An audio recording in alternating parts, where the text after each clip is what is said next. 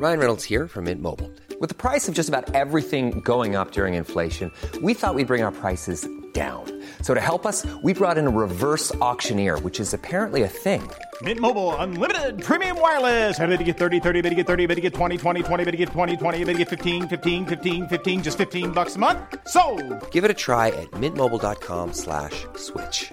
$45 up front for 3 months plus taxes and fees. Promo rate for new customers for limited time. Unlimited more than 40 gigabytes per month. Slows full terms at mintmobile.com. Hello, Chris Evans here. Thank you for downloading this week's podcast of the Best of the Breakfast Show with Sky from Virgin Radio. Coming up, tough guy Ross Kemp shares stories from his new documentary, The Millennium Dome Heist. Sky Sports pundit and Liverpool legend Jamie Carragher talks the greatest games with his new book, The Greatest Games. Top TV judge Rob Rinder tells us all about his two-part tear-inducing series, My Family, The Holocaust and Me. And two-time heavyweight boxing champion of the world, Tyson Fury, spars with us over his new book, The Furious Method. All of that and loads more still to come. Now, Dapper Dave, tell us, who's the first guest? If he gets knocked down, he gets back up again. You'll never keep him down, and you can learn just how he does it. His new book, The Furious Method, is knock out now. And here for a gentle verbal sparring session is two-time heavyweight world champion. It's the one, it's the only, it's Tyson Fury. Good morning, Tyson. Good morning. How are you doing? How are we? Very well. How are you, pal? I'm not too bad, thanks very much. Yeah, just after breakfast, just about to go training after this interview and just have a nice, relaxing day, really. Well done. Great book, by the way. The Furious Method, Tyson Fury. Transform your mind, body and goals. How long have you been working on this, pal? I was working on this from the beginning of the lockdown, the first lockdown. Came to me, I was thinking, right, it's time to write another book. Reason being, lockdowns happening, and I know there'd be a lot of people struggling with mental health and stuff, and just an insight on how I dealt with my problems when I was going through all the hard times and bad times.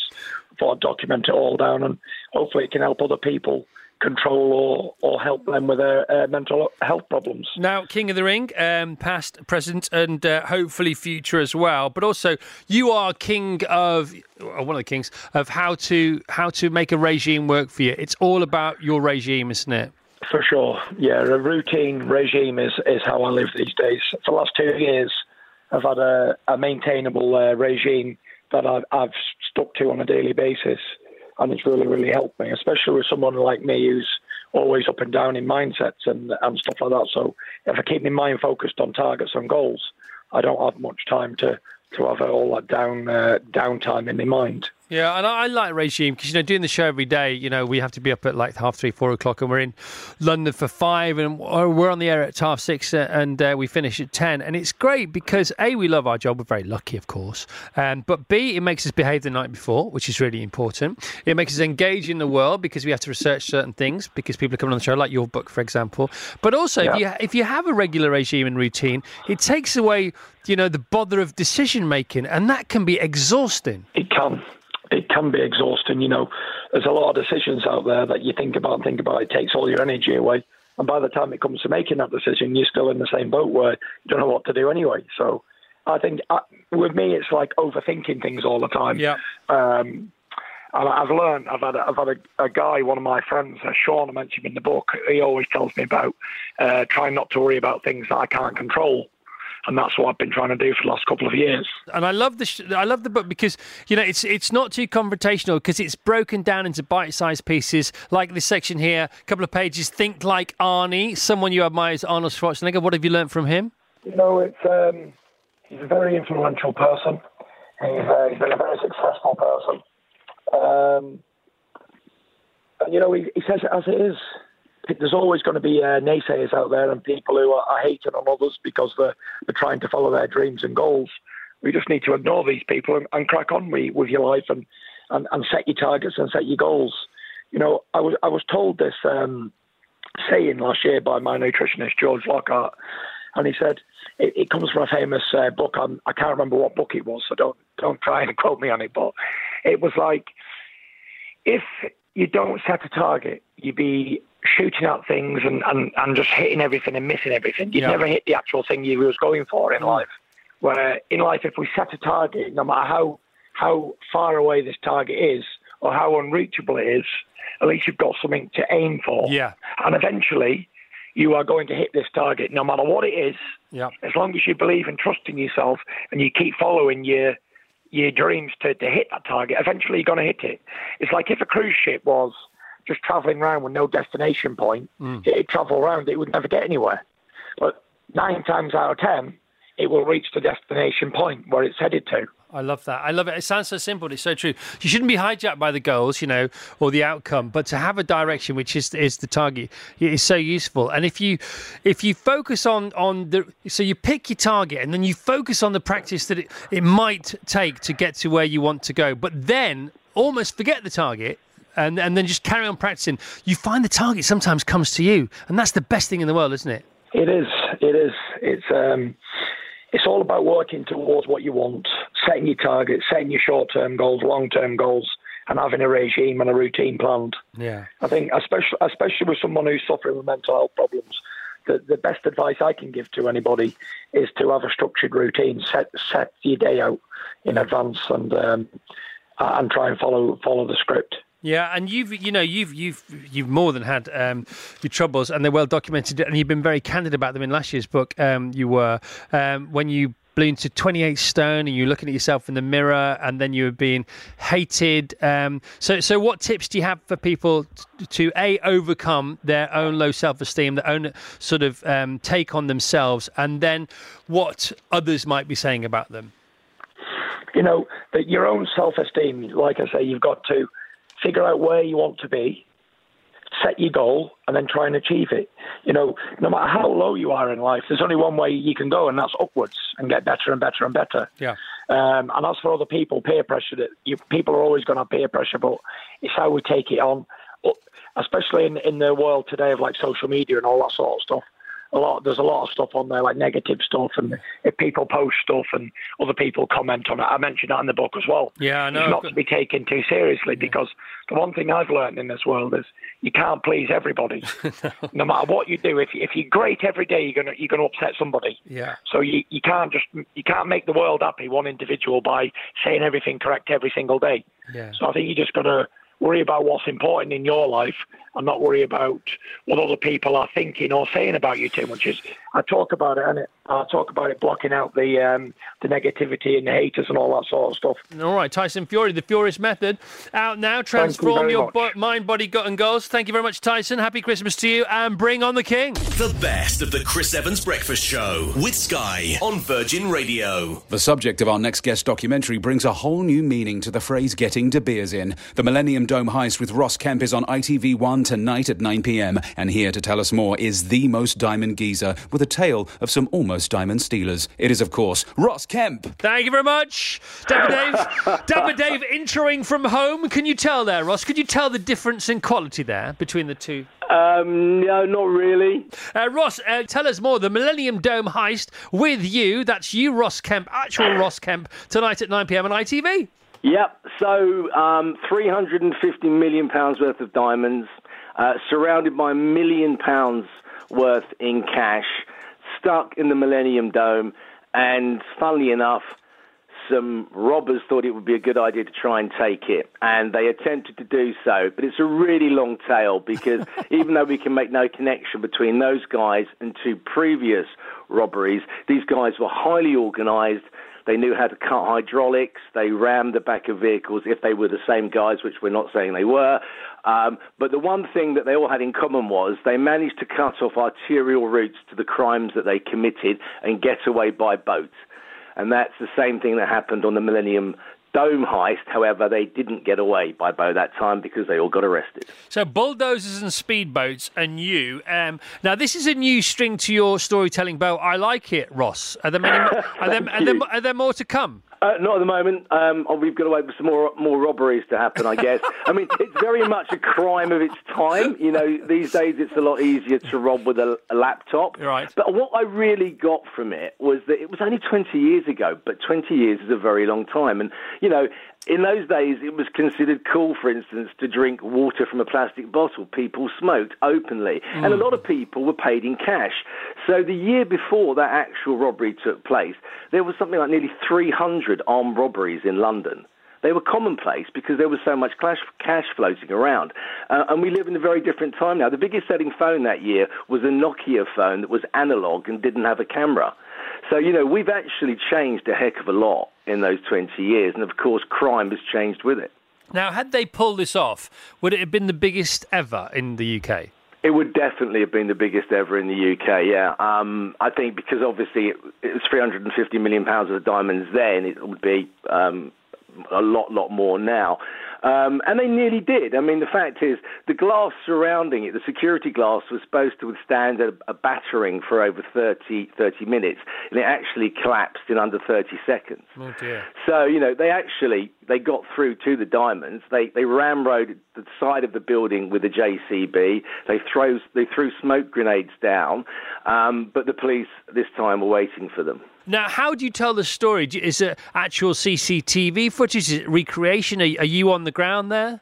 Yeah, I actually go back, obviously, to the Dome, but a lot of it is just footage from the actual day of the raid. I mean, it was being filmed from the top of Canary Wharf Tower. They had cameras out on the river when they arrested. You should see apparently the face of the guy in the boat. He had no idea, and then this rib turned up with 25 armed policemen in it. I think his world fell apart at that point. Surprised. But you've got to I've got a grudging respect for them. They were incredibly organised, and to think that they managed to smash their way in. They had all the equipment to break the glass, and they really would have got away with it hadn't been for the police lying in wait for them. So 9 p.m. tonight sounds brilliant. It's after my bedtime, but I'm definitely going to watch it over the weekend with the kids. Thank you. No, it really is. Is it an hour or a couple of hours? It's an hour, mate. An hour. Okay, all right, good. And what else are you up to, Ross? I'm making one documentary at the moment for ITV. I can't tell you what it's about. Oh, come on. It sort of involves exotic creatures. Right.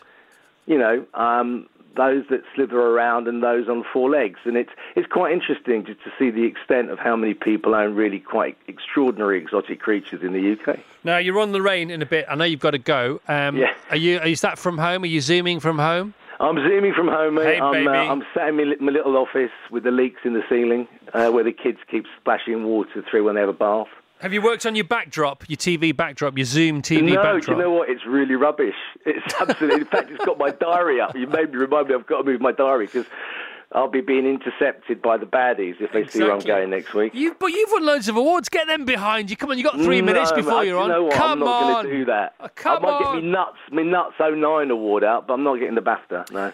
All right. No, it's a really bad backdrop, funnily enough. No, I don't. Well, where'd you keep your BAFTA? It is actually in the lounge with the other kind of documentary awards and I've got a few soap awards, believe it or not. It sounds like I'm talking about my awards now. And they're up in the office upstairs, hiding around. I think I got some ridiculous one, like the TV Quick Best Looking Man of 1989 or something. Hey, 89. Beautiful. What a good year. Beautiful, great year, pal. Ross, great to talk to you as always. Thank you so much. Cheers, my friend. You're very welcome. Bye. Sounds great, doesn't it? What a lovely show. The Millennium Dome Heist with Ross Kemp tonight. ITV, 9 p.m, full of intrigue. Actual CCTV footage. Can't wait to see that guy's face when he thinks he's going to get away scot-free on his own speedboat and 25 fully armed coppers pitch up on a high-speed rib. I'm rich! Oh, no, not. You're not anything anymore, mate. Yeah. Your history is what you is. The best of the Chris Evans Breakfast Show with Sky on Virgin Radio. A Liverpool legend through and through, he's been involved in some pretty tasty games himself. His new book, The Greatest Games, detailing the battles that helped shape his love of football, is out on Thursday. And here, ready to administer a crunching tackle, is the one and only Jamie Carragher. Morning, Jay. Morning, Chris. All okay? Yeah, very well. How are you? How's your gang? Yeah, all doing okay at the moment, mate, yeah. Right, you've had a week of the footy on Sky. If this vaccine news comes true and we can get fans back to football, I mean, come on, how much better will it be?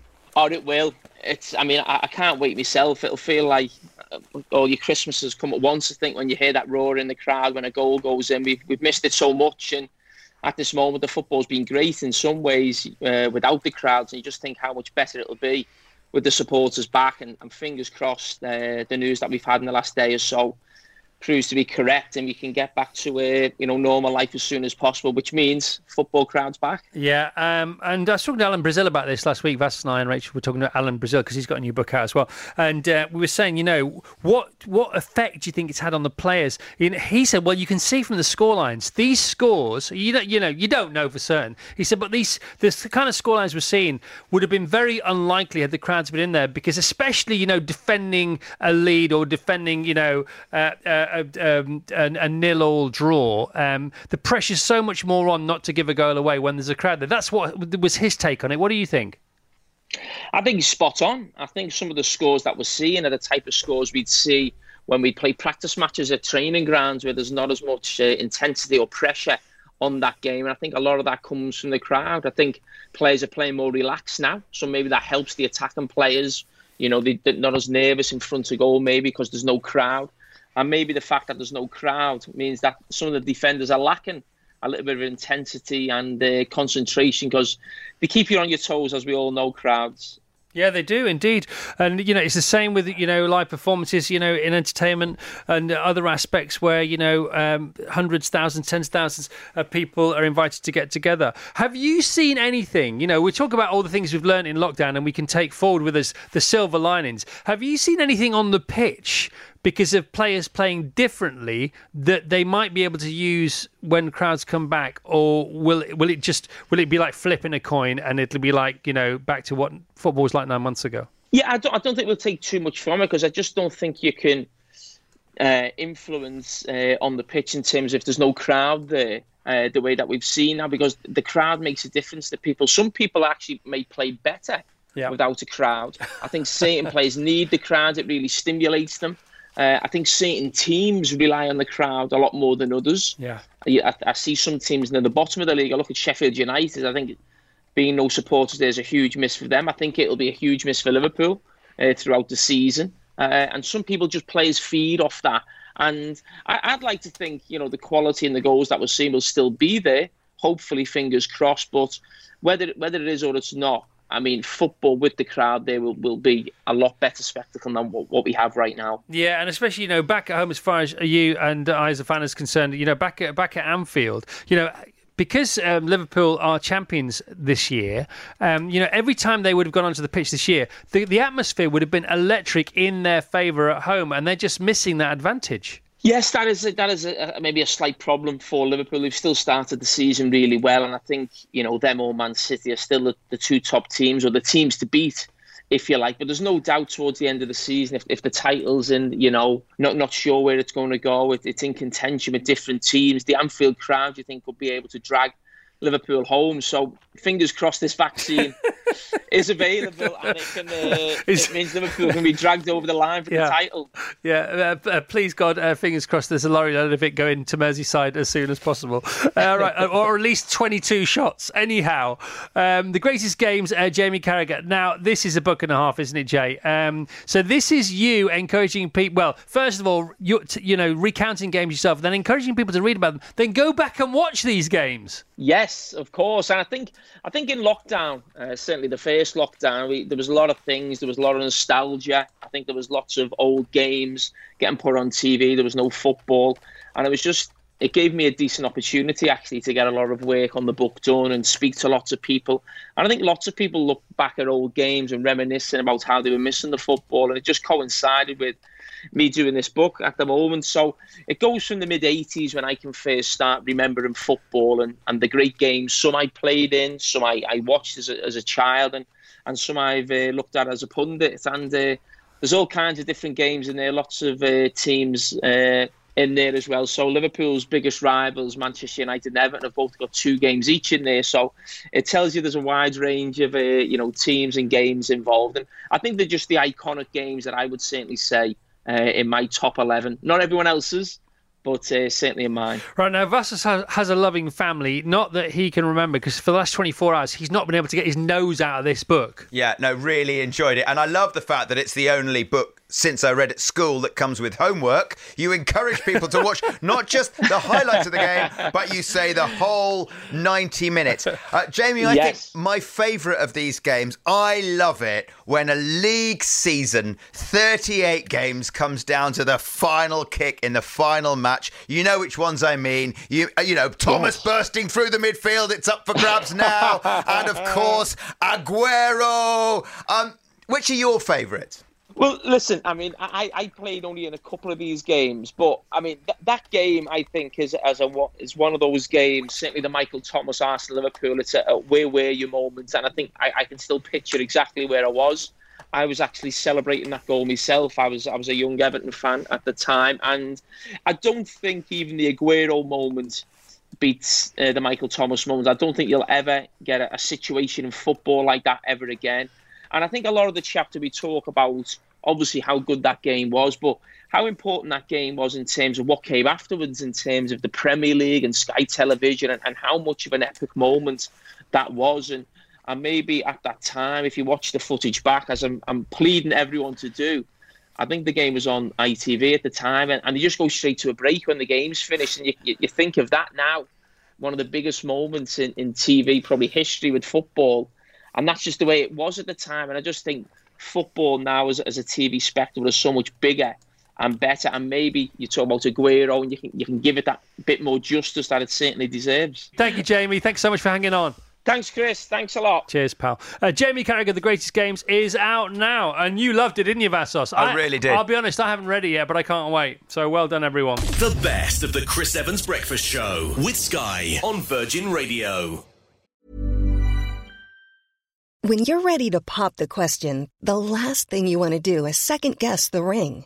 At BlueNile.com, you can design a one-of-a-kind ring with the ease and convenience of shopping online. Choose your diamond and setting. When you find the one, you'll get it delivered right to your door. Go to BlueNile.com and use promo code LISTEN to get $50 off your purchase of $500 or more. That's code LISTEN at BlueNile.com for $50 off your purchase.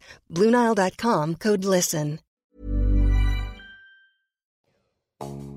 We've heard from 3 top-notch guests already, but still, there's so much more to come. The self-confessed Victorian dandy comedian Tom Allen chats his new candid memoir, No Shame, and very funny it is too.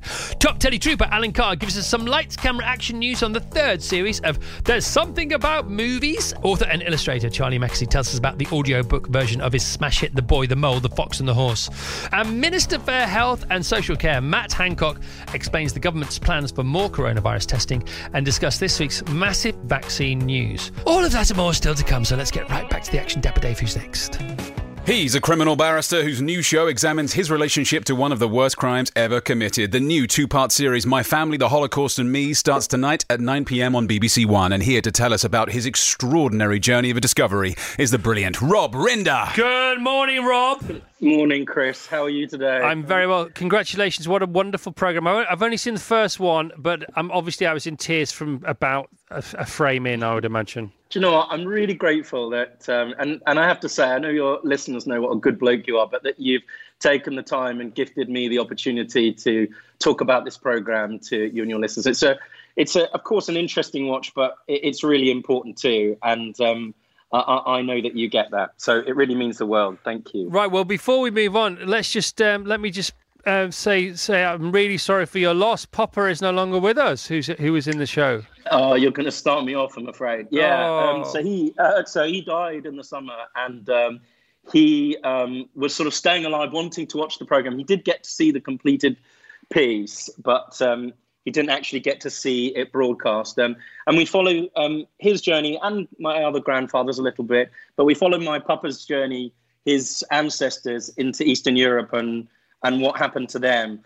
And it was truly deeply affecting. And it's a program really, Chris, for everybody.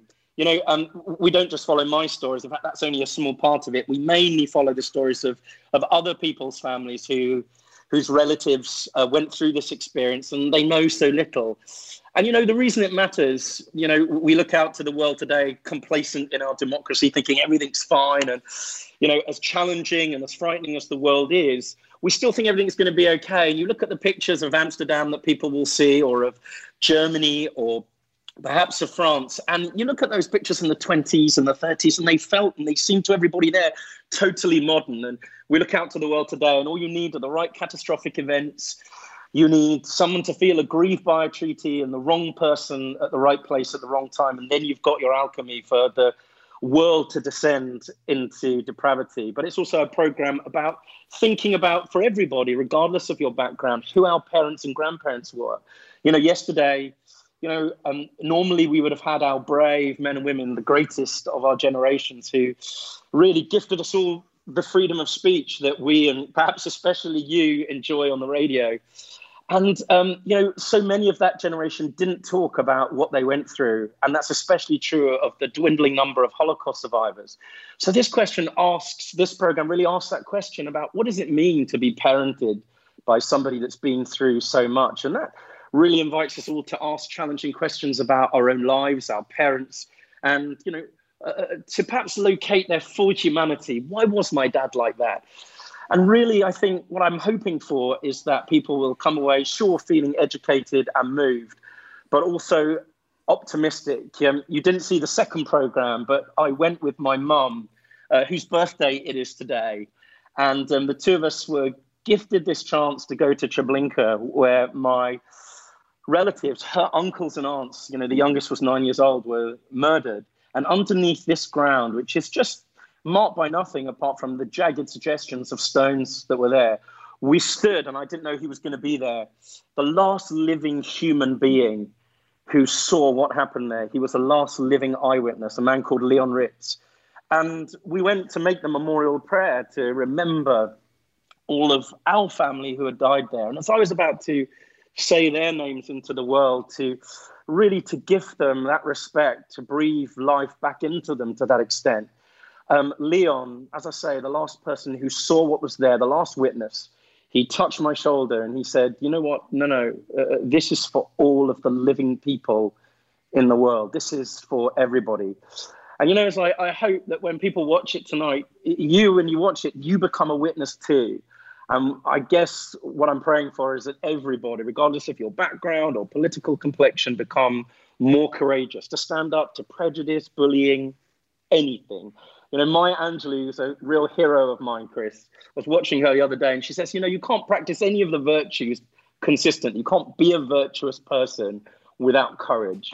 And I'm really proud of this program because I think people will come away feeling sure, educated, moved to be sure, but also feeling more courageous in their daily lives. So, yeah, and the fascist net ended up being spread far and wide, didn't it? Because, you go to Belarus and the Netherlands and amazing stories, Rob. I mean, well done. How did this program come about? Well, it started because, as you may remember, I did a Who Do You Think You Are? And it coloured in the outlines of my grandfather's story. And I only knew sort of bits and pieces. But, it was a really good news story in this regard. There wasn't a peep of anti-Semitism when the programme was on. There was sort of, universal interest. And from there was this sort of flood of people who wanted to learn and know more about their own lives. I mean, thousands of people who thought that they had a connection and very often did. And as you know, there's been this massive upsurge in people really trying to come to terms with, think about history and where they came from.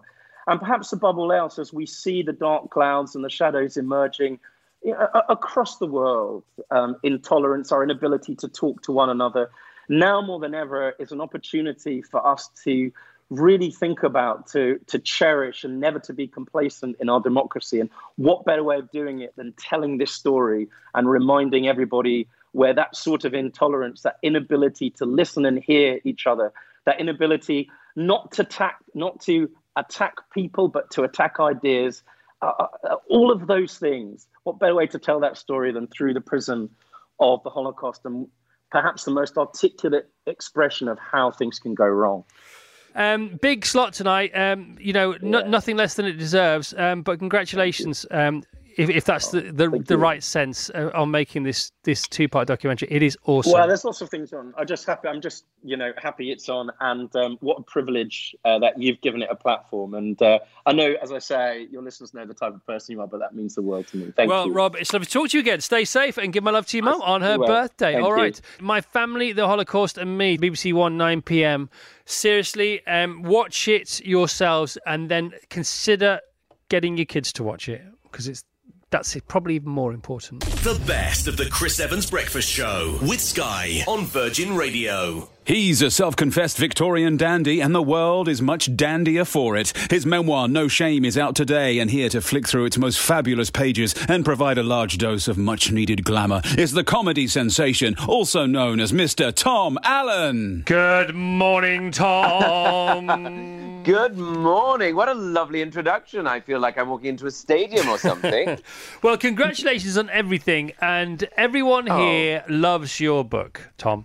Oh, that's so nice. Well thank done. you very much for reading it. I'm very excited for it to be out today. So you've always thought you're 46? Yes. I always had this sense that there's been some terrible mistake and that I've always been a 46-year-old adult. And even as a child, I would be furious that I had to sit at the child's table and talk to the children, the other children who I had nothing in common with, who most of the time didn't even know how to eat properly.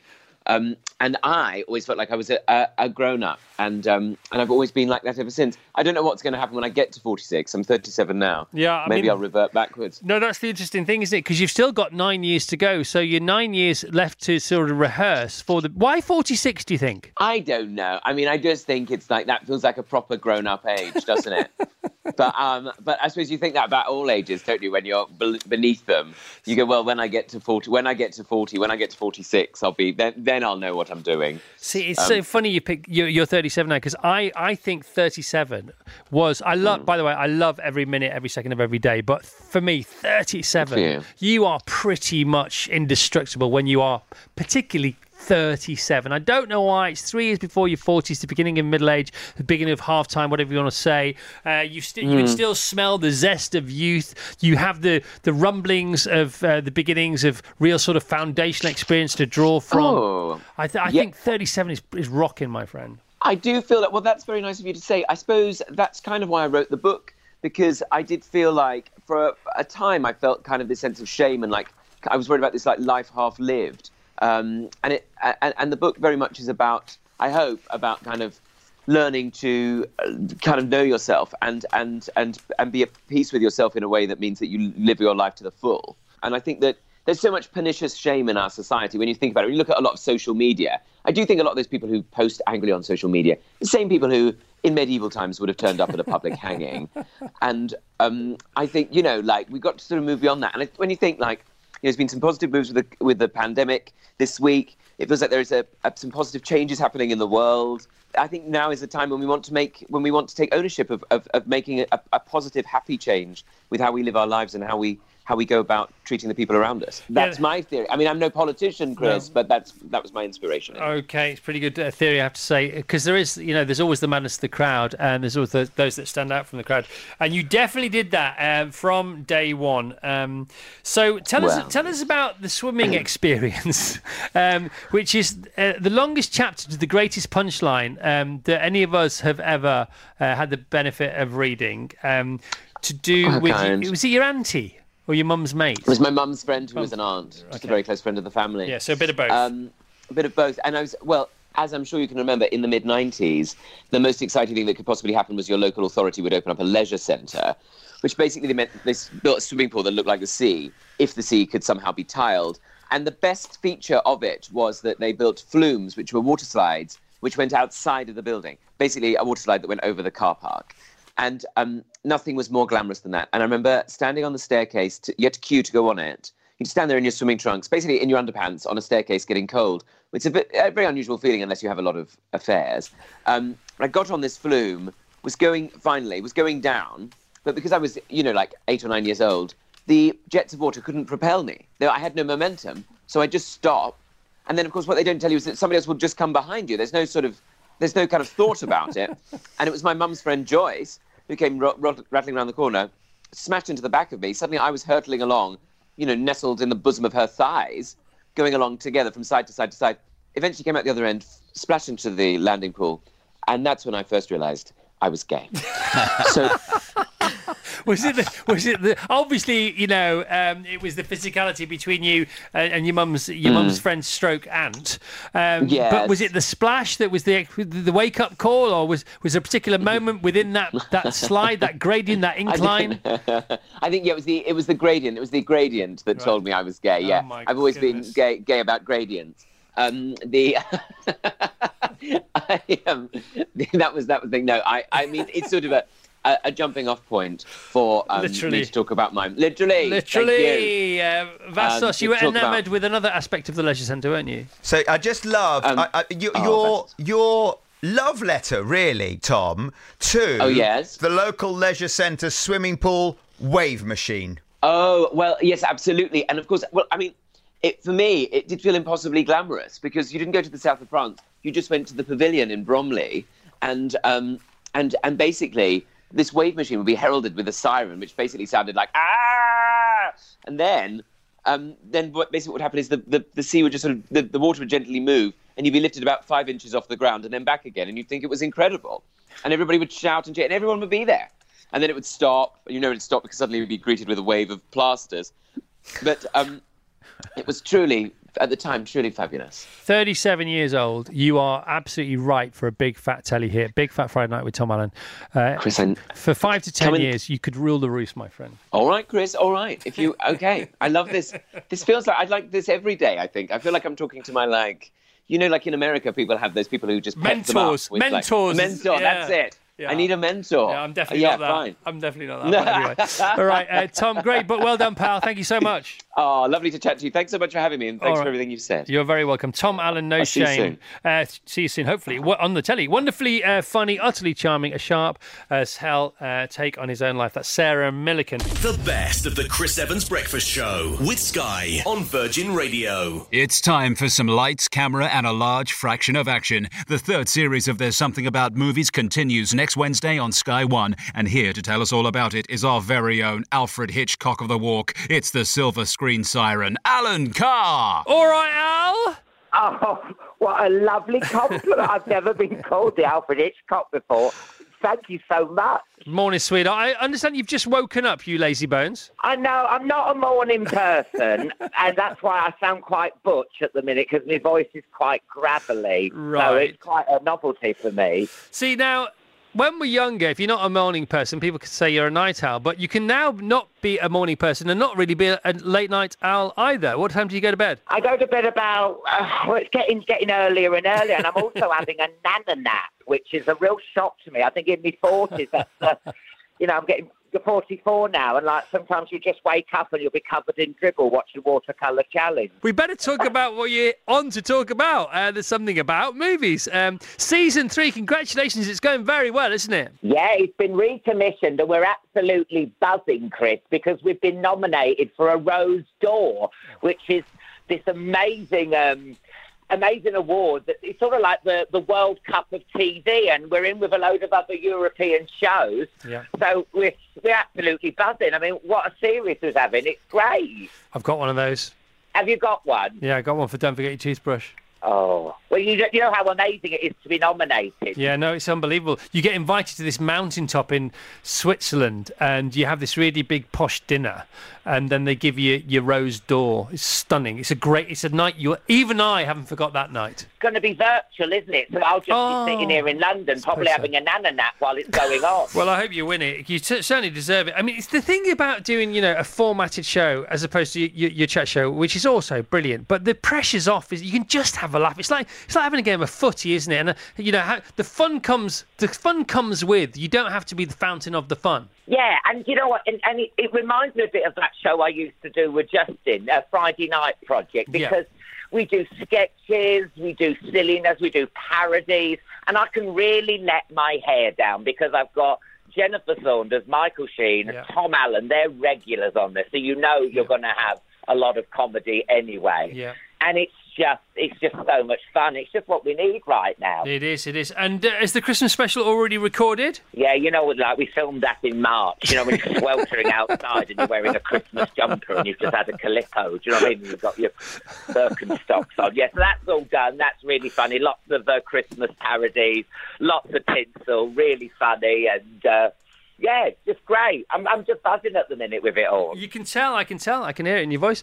Christmas special guests will be Rafe Spall, Mo Gilligan, Guz Khan, third series already featured, Stephen Graham, Kerry Godliman, Josh Widdicombe, Nick Frost, Phil Wang. Great lineup here. Roisin Kanati, Kelly MacDonald, Daniel Mays, Gemma Arterton, Jonathan Ross, and again Guz Khan. You know what, Chris? Yes. Can I just say something? Go on. On the last series, we had Florence Pugh on, and who was nominated for an Oscar. I mean, it's like insane the level of guests we have on there. You know what I mean? Who else would have an Oscar nominee on their panel show? I know. It's so cool. It's brilliant. I know. When was it pitched to you? Because I was thinking about it on the way in today. I thought, that's a great title for a movie quiz show. There's something about movies. I mean, often the title gets you halfway there, if not further. Yeah, it was just pitched a couple of years ago. It's from the same people who did A League of Their Own. Right. So I knew I was in safe hands because I love that show. And even though it's all... Because the thing is, I thought... I've been asked to go on A League of Their Own for ages, and I thought, oh no, they're going to just be bullies. It's going to be like being in sports PE at school. Do you know what I mean? It is the campest, gayest show ever, A League of Their Own. I've had my pants pulled down, they pinched me bum. I love it. So it's the same people who did A League of Their Own, and they were like, let's do a movie show. So I knew I was in safe hands, and it's just basically all the fun you get of A League of Their Own, but in a movie setting. Yeah. And yeah. It's good fun. It's a good old gang show, good old telly gang show, fun for all the family. And Vassos has it's not so much a bone to pick with you, but it sort of is. Just listen up to this for a second now. Just a tiny, it doesn't even count as a bone, Alan. But so I was sent a link to the Joanna Lumley episode, which is next week's episode. And as I pressed play, my 6-year-old daughter, Mary, came and sat on my lap. And as we started, the credits were rolling, and I was thinking, I can't remember if they swear in There's Something About Movies. A bit potty mouths. But they don't. I don't think they do. And do they swear in A League of Their Own? So anyway, we start watching, and you weren't, and it was very funny, and she was enjoying it, and it was just the whole atmosphere. She loved the happy atmosphere, everyone having a laugh, and you and Tom sort of bouncing off each other. It was great. And then you did the big Frost Nixon. Let's recreate Frost Nixon. It was very funny. And then right at the end of that, Alan, right at the end of the Frost Nixon recreation, flying thick and fast. All of the flipping swear words all at once. Do you know what? I can only apologise, but you know what? I've been doing it all week. Listen, the nurse came to my house to check for COVID, and she couldn't get any childcare, so she brought her 2 teenagers along, and they were just sitting there looking quite grumpy. She stuck the thing so far up my nose, I trumped in front of them. And they think I'm the funniest person ever. But why did having the thing stuck up your nose near your brain make you trump? Because normally you do it yourself, but I just give it a little swift go around. But you've got to stick it up there for like 30 seconds. And she went, Alan, I know you don't stick it up there long enough, so I'm doing it for 30 seconds. And I got so nervous, and she just yanked it up there, and I went... Oh dear, Alan, I love you so much. There's Something About Movies continues season 3 on Sky Wednesdays at 9 p.m. The best of the Chris Evans Breakfast Show with Sky on Virgin Radio. A drawing of a horse set our next guest off on a rather interesting course. The audiobook of The Boy, the Mole, the Fox and the Horse is out now, and what a story he has to tell. That's right, ladies and gentlemen, we're taking you straight to the source of the horse. It's Charlie Mackesy. Very good. Morning, Chazza! Hello. All right. I'm all right. How are you? Good. Very good, Charlie. So here we are, 1 year on from the phenomenon that has become The Boy, the Mole, the Fox and the Horse. And we have the audiobook out. Now, you've voiced it yourself. How did you feel about that? Because I know you don't like the limelight. Yeah, limelight is weird. I to be honest, I couldn't really find anyone else to do it, or I couldn't think of anyone else to do it. And, I was in lockdown in a barn somewhere, and I just thought, I'll just record it here and see how it goes. And I tried, and I hope it's all right. It wasn't easy because I was fighting with my neighbours have lawnmowers. There's always someone with a chainsaw. There's always someone doing something when you're trying to record it. And it was difficult. But, got there in the end. Well, I think we think the Emperor looks gorgeous, and you've got the perfect. It is your voice, and you've got a lovely silky voice anyway, and you've got I don't know, you've got something going on. It's you've got the vulnerability, in your tomb, and it's all the better for it. So.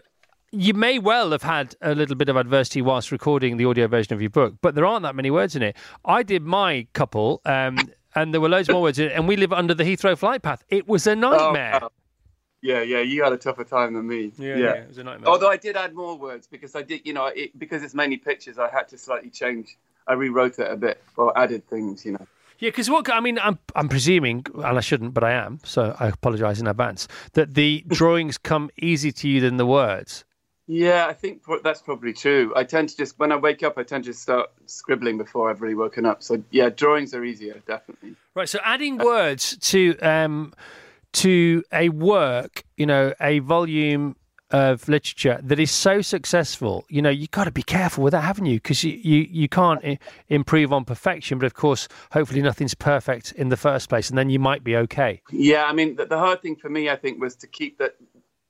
Some sentences are sort of, for kids particularly, they know them off by heart, and I didn't want to sort of have them disappear into a sea of other words that were new. So it was, you're right. It was really hard to sort of decide what to say and what not to say.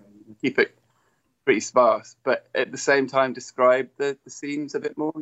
Yeah. So have you added any other thoughts and notions, as it were, sort of new pages from a book point of view, or have you just developed the thoughts and notions that are already there?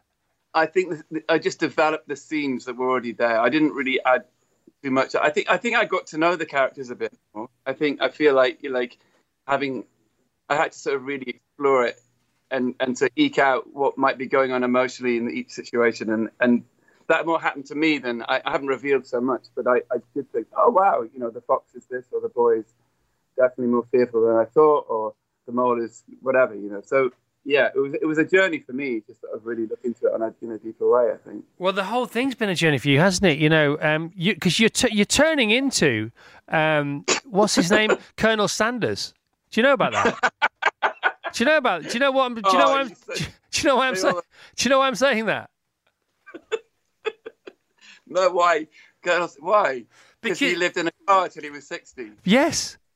Well, he didn't really. I mean, but he just had this single outlet, this deep fried chicken outlet, and then his local authority compulsory purchased his shop, and so then the only way he could make money was by selling the license to the way he fried his chicken, and he began to make his fortune, I think, at the age of 62, and of course the rest is history. Now, I'm not saying you're 62, Charlie, and you look at half that. You look certainly half my age, and with the same age.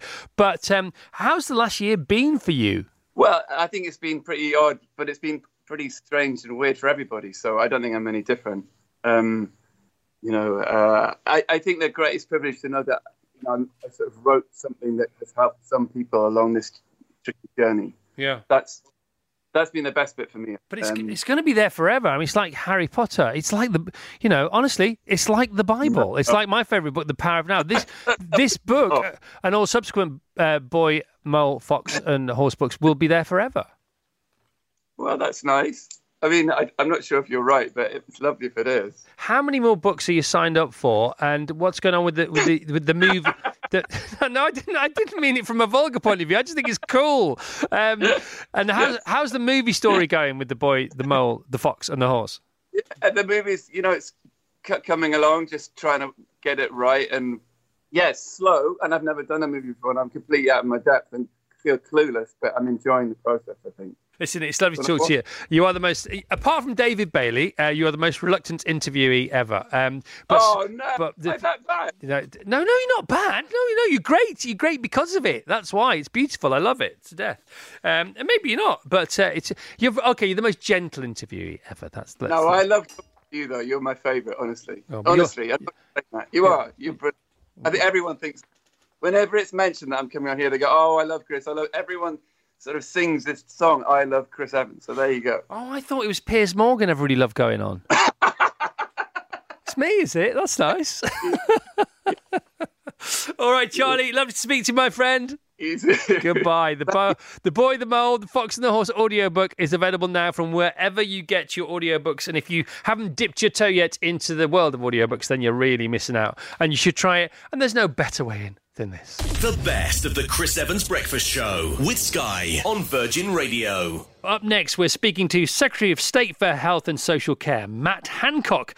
Good morning, Matt. Good morning. I'm not saying we're excited about the news clarioned on the front page of the papers today, but obviously, you know, with a little bit of trepidatious caution. Well, it is a significant step forward. It's it's really promising news, but there's lots more steps to go. And the number one thing, and the reason that we're striking that note of caution, despite obviously being really pleased with the numbers that we saw yesterday and 90% effectiveness, is that it's so important that until we actually have a vaccine and the people who are most vulnerable to this disease are actually vaccinated and kept safe by it, we've still got to follow those rules. Like Dapper Dave self-isolating because he got notified by the app, like the basics of hands, face and space, keeping apart and keep having face masks when we need them. You know, we've got to follow those rules, but we do know that we've made progress with, and we have a vaccine that is effective. What I want to see, the thing I'm waiting for, is to see the data on whether it is clinically safe. And if it's also clinically safe, then I give you permission to play the Hallelujah chorus. All right, good, well spotted, by the way. And so, Professor Daniel, he was saying he's not quite sure. He wasn't casting suspicion or negativity on the 90% figure that was coming out of as far as the effectiveness of the vaccine is concerned. But he didn't know where that had come from. He said, "I'm not sure where this has come from." Can you sort of enlighten us as to where that might be? Yeah, so that information comes from the clinical trials that Pfizer have been running of this vaccine. You know, there's two vaccines that are at the front of the queue, that and the AstraZeneca one based on the Oxford University technology. They're both in this phase 3 clinical trial. You know, the Pfizer one has been 43,000 people have had it, and they've been able to monitor all of them. And found that it's 90% effective.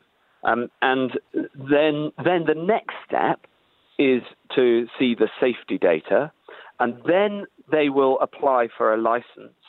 And the regulators have actually been working alongside them to look at all these results to be able to turn around a decision on whether it is safe as quickly as possible. And after that, it becomes a huge, huge task, which the NHS will lead on, of then actually rolling it out, right? Getting it into people's arms and making it happen. So there's lots of steps that we've still got to go through, but it's good news. Right, so in past verbiage of the last 7 to 8 months, so, you know, a new language that we've all learnt together, a herd immunity would require between 60 and 70% herd immunity for the virus to have to break down to no longer really be able to sort of get where it wants to go. From a circuit breaker point of view, it's not dissimilar. So is this like a super circuit breaker and synthetic herd immunity? Is that what it's like? If this works, and if we can vaccinate enough of the population with it,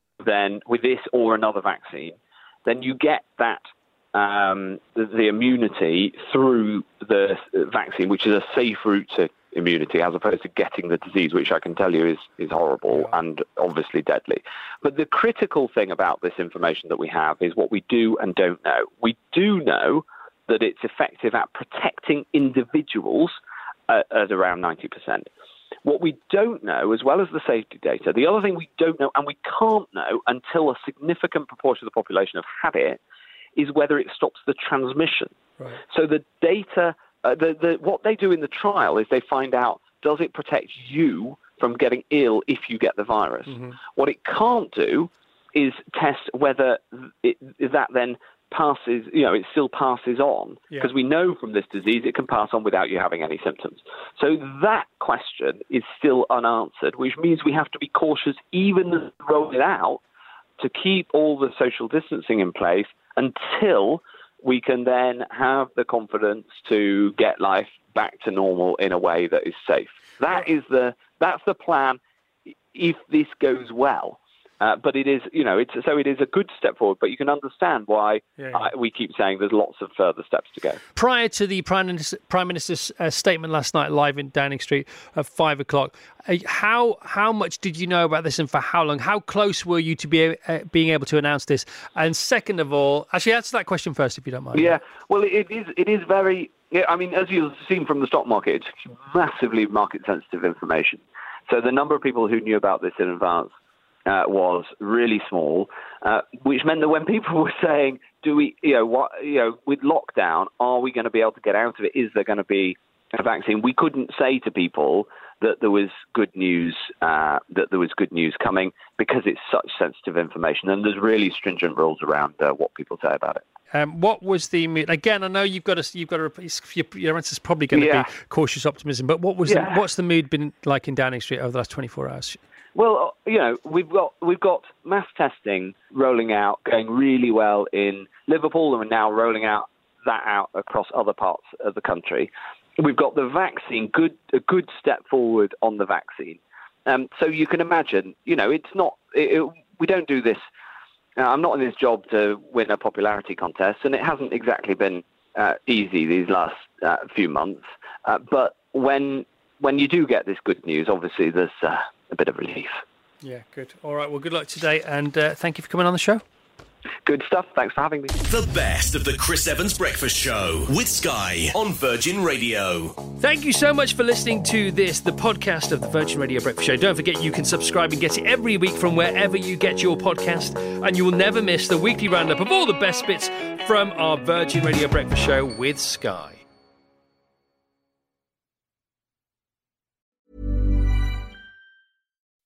When you make decisions for your company, you look for the no-brainers. If you have a lot of mailing to do, Stamps.com is the ultimate no-brainer. Use the Stamps.com mobile app to mail everything you need to keep your business running with up to 89% off USPS and UPS. Make the same no-brainer decision as over 1 million other businesses with Stamps.com. Use code PROGRAM for a special offer. That's Stamps.com, code PROGRAM.